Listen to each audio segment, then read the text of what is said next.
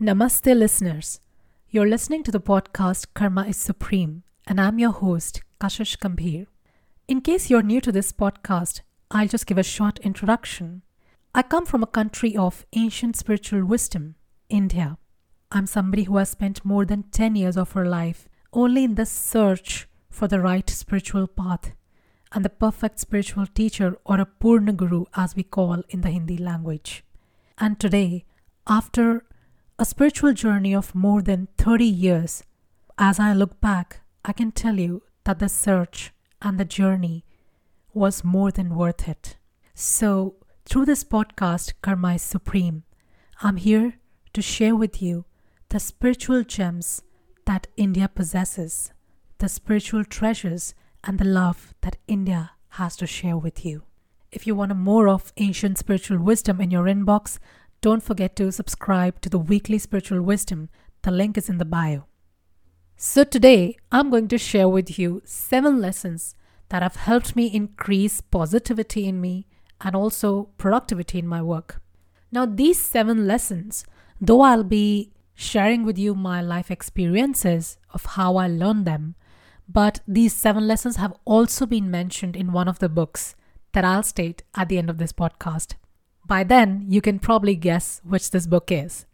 Anyway, so coming back to the first lesson. The first lesson is action cures fear. I mean, isn't this whole podcast all about the action, karma, right? Even the holy book of Hindus, the Bhagavad Gita, has summarized the entire book into this one lesson. It says, Karam Pradhan, or Karma is Supreme. That's also the name of our podcast. The entire Bhagavad Gita is based on the lesson that the mind is extremely powerful. Only cure, as the Bhagavad Gita states, is karma, or action. It tells the reader to act and not to procrastinate about situations. I think this is the problem that most of us face. And even till date, I guess that even when I've practiced so much, the mind, it keeps interrupting. You know why? Because it's the nature of the mind. There's a famous story. So there was this one saint actually from India. The saint proclaimed that if somebody comes and tells me that he lifted the Himalayas, I'll give him the benefit of doubt. I might even assume or maybe just believe him, okay? But if somebody comes and tells me that he has won over the mind, he has controlled the mind, I will never believe that person. So that is the nature of this mind. But it's our duty to keep that balance in ourselves, because we human beings are made of mind, body, and soul. And we must understand that the soul is way more powerful than the mind. In fact, spirituality is what? The knowledge of the soul, right? It's the entire study on the topic of the soul. Atma, that is who we are. And the Rishi Munis, the saints of India, have kept this wisdom in front of us. That mind is very powerful, and therefore we should not procrastinate. What we should do instead is take action. For whatever we have in our minds, we just should take action. And don't get into what will happen, what will not happen. Of course, it doesn't mean that we don't plan. We plan, but then we take action. Second lesson. The second lesson is make an effort to put only positive thoughts in your mind and never let the negative dominate your mind. Simply refuse. Refuse to remember the unpleasant events or situations. Well, I guess that unpleasant events should only be taken as lessons in life. Something to learn from. That's it. The lessons are meant to be remembered, while the events are not meant to be repeated in one's mind. Life events may come to teach us something new, and that is how we should treat them. While suffering is always in our mind, because it is the mind that keeps repeating the past over and over again. If somebody tells me that it's not the mind, the suffering is within me, it's not in the mind. Just think logically. If somebody loses his, say the power of thinking, okay, he somehow gets into some accident or maybe loses his memory, then there is no pain, right? So the pain lies in the memory. The pain lies in the mind. So the mind is repeating the past over and over again, and so it is making us suffer. And what we should do? We should make an effort to put only positive thoughts in our mind and keep repeating the positive incidents, the positive thoughts in our mind. It is our duty that we should lead our mind into developing the habit of thinking only positive thoughts and nothing else. In fact, Swami Vivekananda even taught us how to do it. He said, whenever you encounter a negative emotion, a negative thought, we must bring in an exact opposite positive thought. For example, if a child is timid, then that child should be shown the images of a lion, and courage should be built in the child. The affirmations of courage should be spoken. So the opposite thought, the opposite must be spoken. Now we come to the third lesson. The third lesson that I follow, that I walk by, is listen to your conscience. When you act upon that which your conscience tells you, it prevents guilt from developing within you. What is conscience? Conscience is the sense of right and wrong within us.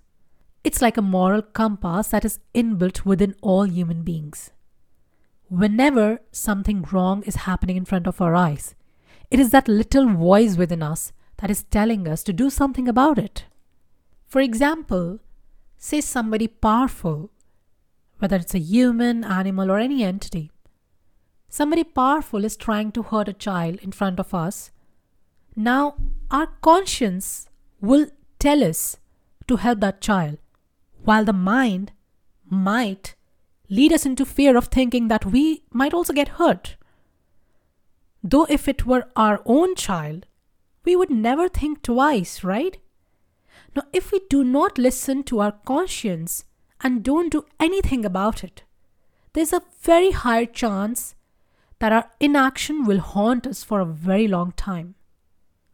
On the other hand, if we do take action, not only will we be helping the child, but we may also feel proud of ourselves for the action that we have taken.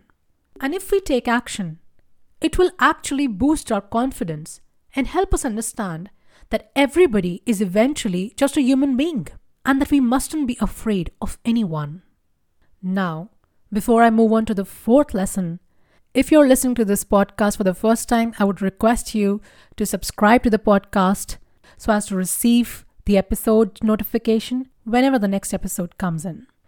Now, the fourth lesson. The fourth lesson is look into the mirror and speak out, "I am confident," and practice this daily. Now, I must add to this that only speaking out, "I am confident," won't work as a standalone, It has to be combined with action, the first point that we discussed, And the affirmations and the action, they go hand in hand.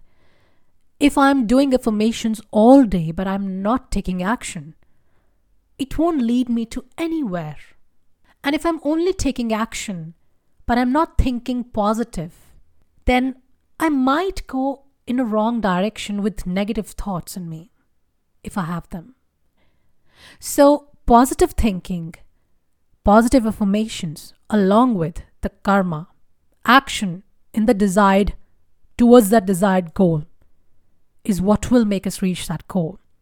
I'm confident will help in developing the strength and the mindset, but that must also be applied to daily practice by implementing it in one's work with one's actions. Coming to the fifth lesson. The fifth lesson is stretch your mind and believe. Always believe that your goal can be achieved. When you believe that something can be done, your mind will find ways to do it. When you believe that there's a solution, that idea will pave the way to a solution. I guess we all have experienced belief in one way or another. We know that everything starts with belief, don't we?